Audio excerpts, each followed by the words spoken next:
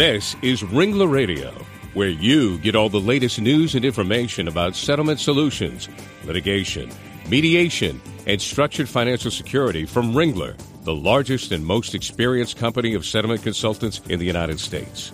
Ringler has been helping injured people and their families since 1975.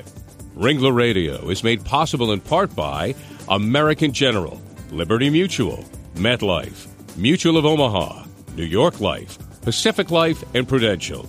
Now join Ringler Radio host Larry Cohen.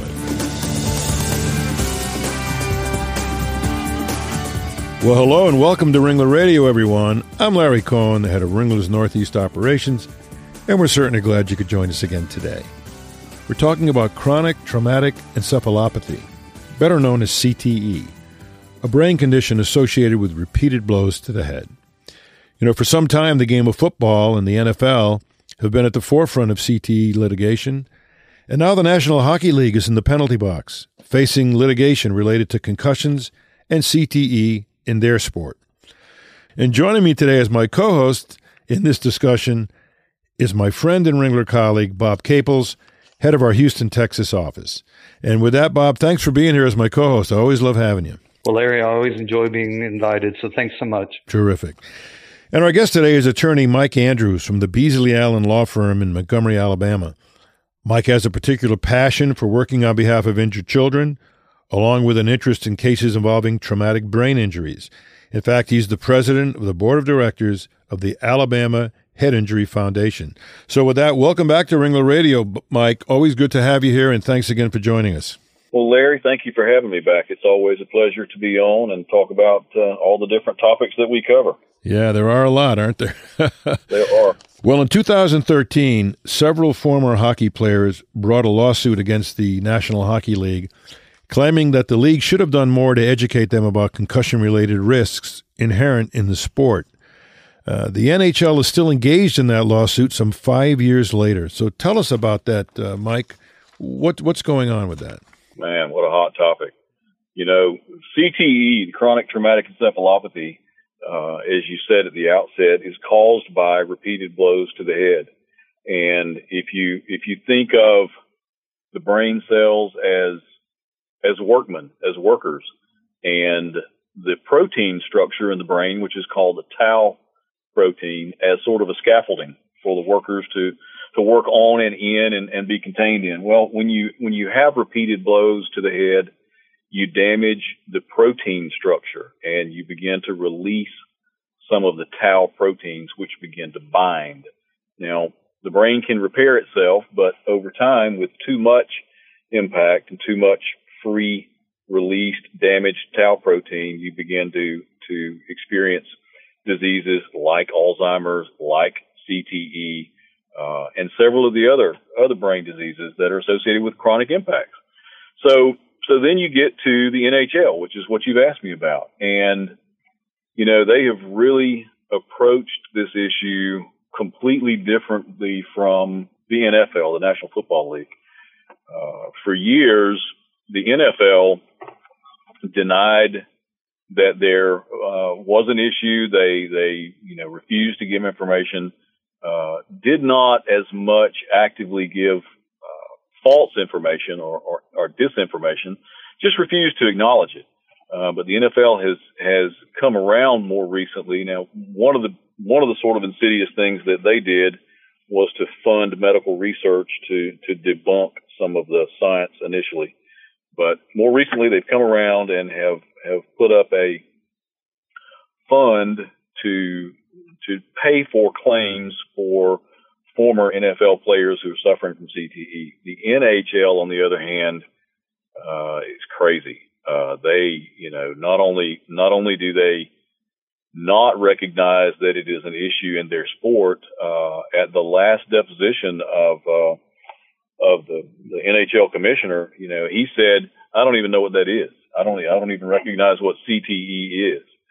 And so you've got a continual denial and also just disinformation. Yeah, we're going to get into that. So the lawsuit has been ongoing. Now, the latest that I have heard, and I don't know that it's been finalized yet, but for some 150 claimants, the NHL had proposed putting up about $18 million, which is a pitiful amount, quite frankly.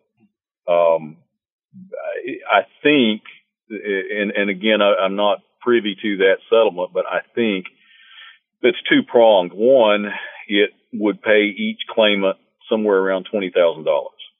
And we're talking about for a brain injury.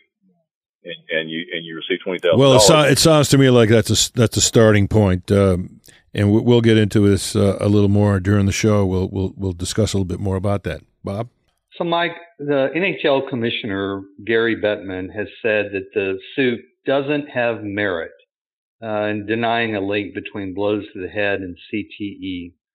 Could you tell us how Bettman's denial of the connection compared to the NFL's current perspective? I think it'd be easier to compare Bettman to Rudy Giuliani in that you can't believe anything either of these guys are saying. If you have someone who is charged with the care of professional athletes who would look you in the eye and tell you there's no correlation between a blow to the head and brain injury, then you got to wonder what else they're covering up or being dishonest about. Again, we are at the point with the science where when enough brains of deceased players have been tested and evaluated and found to exhibit the telltale signs of CTE, then there's really no questioning the science behind it. The question then becomes, how do we prevent and treat the injury? Well, there's no question about that. But, as you know, Mike, there's been a growing list of NHL players who've already had a concussion this season. But teams evidently are not required by the league to publicly release injury specifics. And what are your NHL player clients telling you about that aspect of it? Well, of course they're not going to release it. I mean, it's not in their best interest to tell you how many of their players are suffering brain injuries. That's counterproductive to their program. But anyone who played, and certainly, fans have all seen a player or two that you follow that takes a particularly bad hit, goes down, and he's never the same again. And if it's just the edge of the aggression is taken off, the fight in the player or the quickness or the agility, whatever it is, you can see a difference. And so, again, the commissioner and the league can deny all they want to, but the facts are there, and you can see it with your own two eyes. Yeah, sure. Bob? So, Mike, although the NHL claims there is no direct link between these head injuries and CTE, they are still taking measures by monitoring players for concussions. I think, for example, there are now central spotters watching every game from NHL offices. You think that's enough, or what else can they be doing? That's window dressing. That is, I'm gonna do something here and make it appear that I'm taking enough steps to look like I'm doing something to help. And a central spotter, look, anybody who watches the game is a central spotter. Okay? Anyone who watches the game and sees someone take a hard hit to the head and recognizes that, well, you've done the same thing. You've seen it just like a spotter has done. But there's nothing being done about it. The correlation here would be if you've suffered from a gunshot and you go to the emergency room and there is a spotter in the emergency room who says, yep, you've been shot. And that's it. It ends right there. It's the very same thing. There's nothing that's being done about this. And if you've got spotters who are watching it and also looking you in the eye and telling you, yeah, this isn't a thing. Well, you got a real problem. The NHL being involved in this now is something is somewhat new. I mean, a lot of people have been listening and talking about the football experience with all of this. But, when you look back and think that it wasn't too long ago that hockey players didn't wear any helmets. There was nothing to keep their heads from being exposed. And also, what do you think about this concept of allowing fighting, punching right within the course of the game, where blows are being struck to different players' heads. I mean, there's a lot of elements of this game which I think are people we're just beginning to realize maybe some of the aspects of brain injury in the NHL. Some of that seems quite odd to a lot of us. Is that the way it strikes you? Well, yeah, and it's interesting that you bring that up. The NHL seized upon the fighting aspect of the game to try to separate it from something that they would say would be inherent, and that would just be incidental contact as you're going for the puck, going for the goal. And by doing that, they want to try to put more responsibility on the individual player by saying, oh, he was fighting. And everybody knows you're not supposed to fight. Well, the problem is everybody knows that's part of. Well, at least at the NHL level, they certainly encourage it. They seem to encourage it for the way the fans seem to like it. Exactly, and that's part of the game. And so they're trying to use it as both a shield and a sword. To say it's their fault, but also, hey, look, tune in next week and you'll see another great fight. Well, you know what? There's just another twist and turn in a lot of the litigation you're involved in, Mike, and you see it all. So we're awful glad to have you here talking about this today. Well, let's take a quick break right now, but we'll be right back in a minute, right here on Ringler Radio.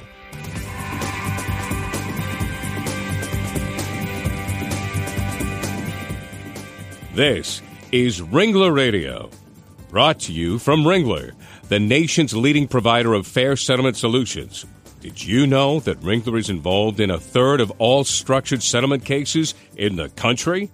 Ringler advisors work with all the parties in a lawsuit settlement to find the best possible financial solution for the people involved. Everybody wins. There's a Ringler consultant in all the major cities of the U.S. No one has more experienced experts in the settlement business than Ringler.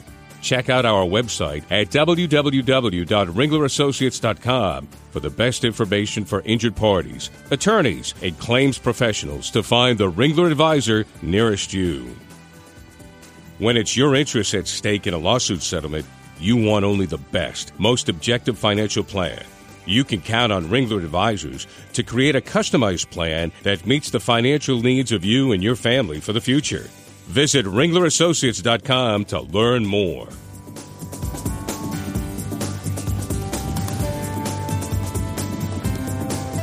Welcome back to Ringler Radio. Glad you could join us. I'm your host, Larry Cohen, along with my co-host, Bob Caples, from our Houston, Texas office. And we're speaking with our guest attorney, Mike Andrews, from Beasley Allen in Montgomery, Alabama. Mike, so do you foresee additional lawsuits against the NHL by former players? What's going on in that realm? You have a lot of older players who I'm sure have been wondering why they can't seem to think straight, and looking to folks like you to help them in that whole endeavor. You do. You certainly do expect it, unfortunately, because as we've been discussing, the NHL even today is disputing that this is an issue.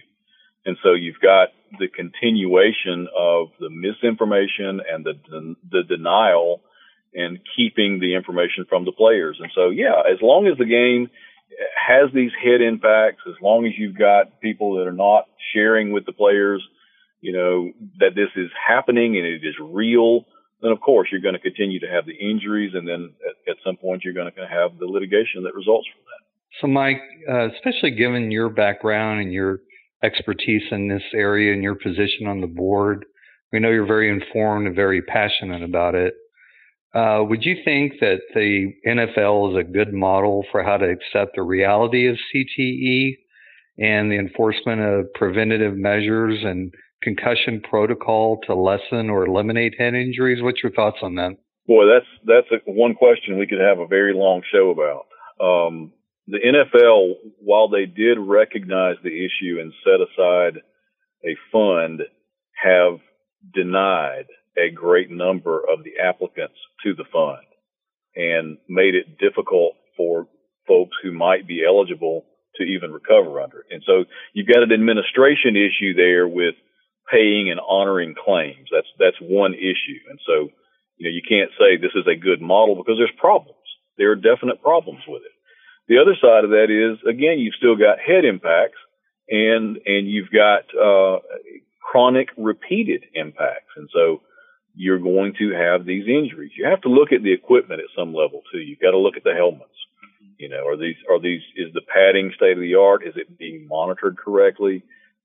Are there, and this hits home to a case that I'm handling right now, not one of my NFL cases, but for a younger player who was wearing a reconditioned helmet. You know, football helmets are a declining asset. The more you use it, the less effective it becomes until at some point you have to discard it and get a new one. But unfortunately, helmets are recycled and reconditioned and retrofitted and reused over and over for years, and the level of protection declines each time you have an impact. Well, you know, Mike, beyond the professional leagues, I know that head trauma and CTE are issues of major concern right now in both college and high school sports. And the issue seems to have permeated youth sports as well. I mean, that seems to be where this is going. Concerns about young kids, especially with maybe brains that aren't totally developed, being involved in contact-type sports like this. What's your sense of where this whole thing is going? The risk is greater the younger the child, because their brains are in the formative stages. And when you begin to set up these cascading traumas in the brain, then the brain forms differently, the child develops differently. They're certainly more at risk for these issues later in life, but quite frankly, they become someone else. If you were to chart their life on a timeline, you would have to go back to the impact and drop down and say, okay, here's their new developmental timeline. So you get back again to the equipment, and the concussion protocol and the awareness is more important in youth sports than it is really anywhere else, because think about it for a second. In the NFL and college level, you've got highly paid, highly skilled trainers and doctors and all sorts of positions that line the sidelines every game. Well, youth sports, you know, sometimes it's called daddy ball. And you've got guys who are very well-meaning, and they've got a son who they think is going to be the next, you know, Joe Montana. And so they're going to go out and coach a game, and again, well-intentioned, but misinformed, and can subject children to head impacts that have a lasting effect. Well, Mike, you know what this all means to a lot of people, especially you being in Alabama, very involved in the football, you know, culture. You know, a lot of people are saying, well, what's going to happen is, you know, youth sports is going to have to kind of go away. Youth football, youth hockey. If, in other words, they said if lawyers have their way, if some of these things come to fruition, the liability aspects of it and the risks about all that are going to be they're going to be too great to bear. What do you sense about the balance between participation by kids and the good that does, and the potential risk and harm from the things we discussed today? Yeah, I think the threshold issue is really an easy one, and it's this: do you want to take care of kids or not? If you don't, then you don't have to do anything. Keep business as usual and keep going just like you are. But if you care, you know, about the safety and health and well-being and development of children, then you have to recognize there are risks that can be and should be mitigated in the sport. You've already got, you know, reduction in how far a player will run a ball back on a kickoff to try to reduce the great buildup of speed and momentum prior to the impact, to try to cut down on some of these head injuries. You know, some of those same things can be done at the youth level.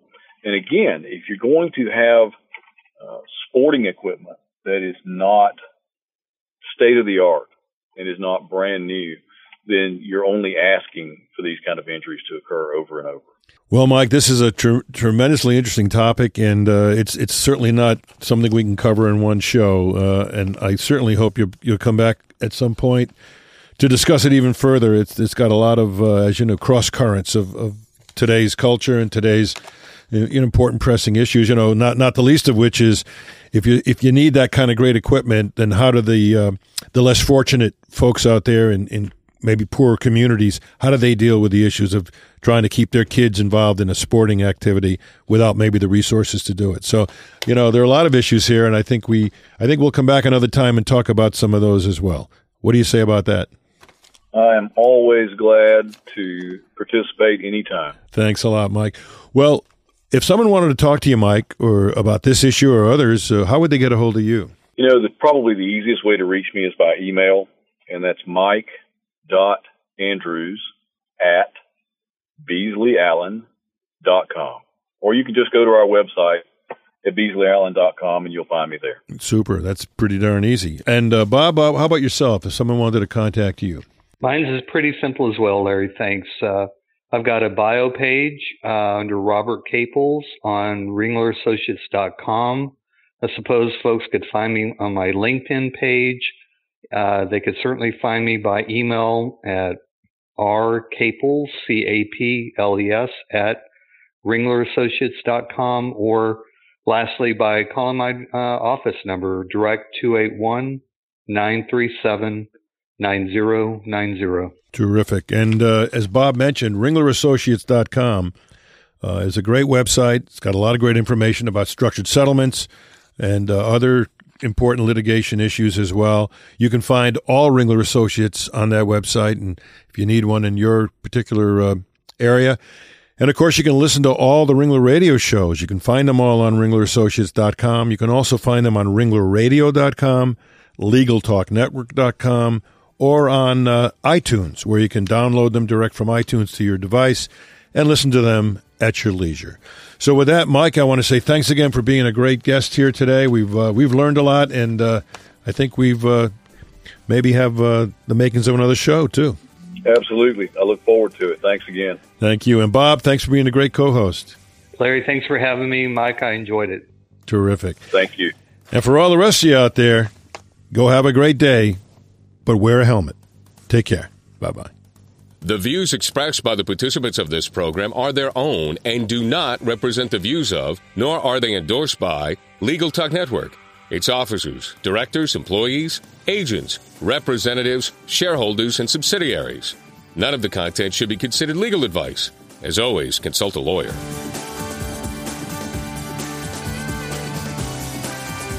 Thanks for listening to Ringler Radio, celebrating more than a decade of podcasting and over 2 million listeners.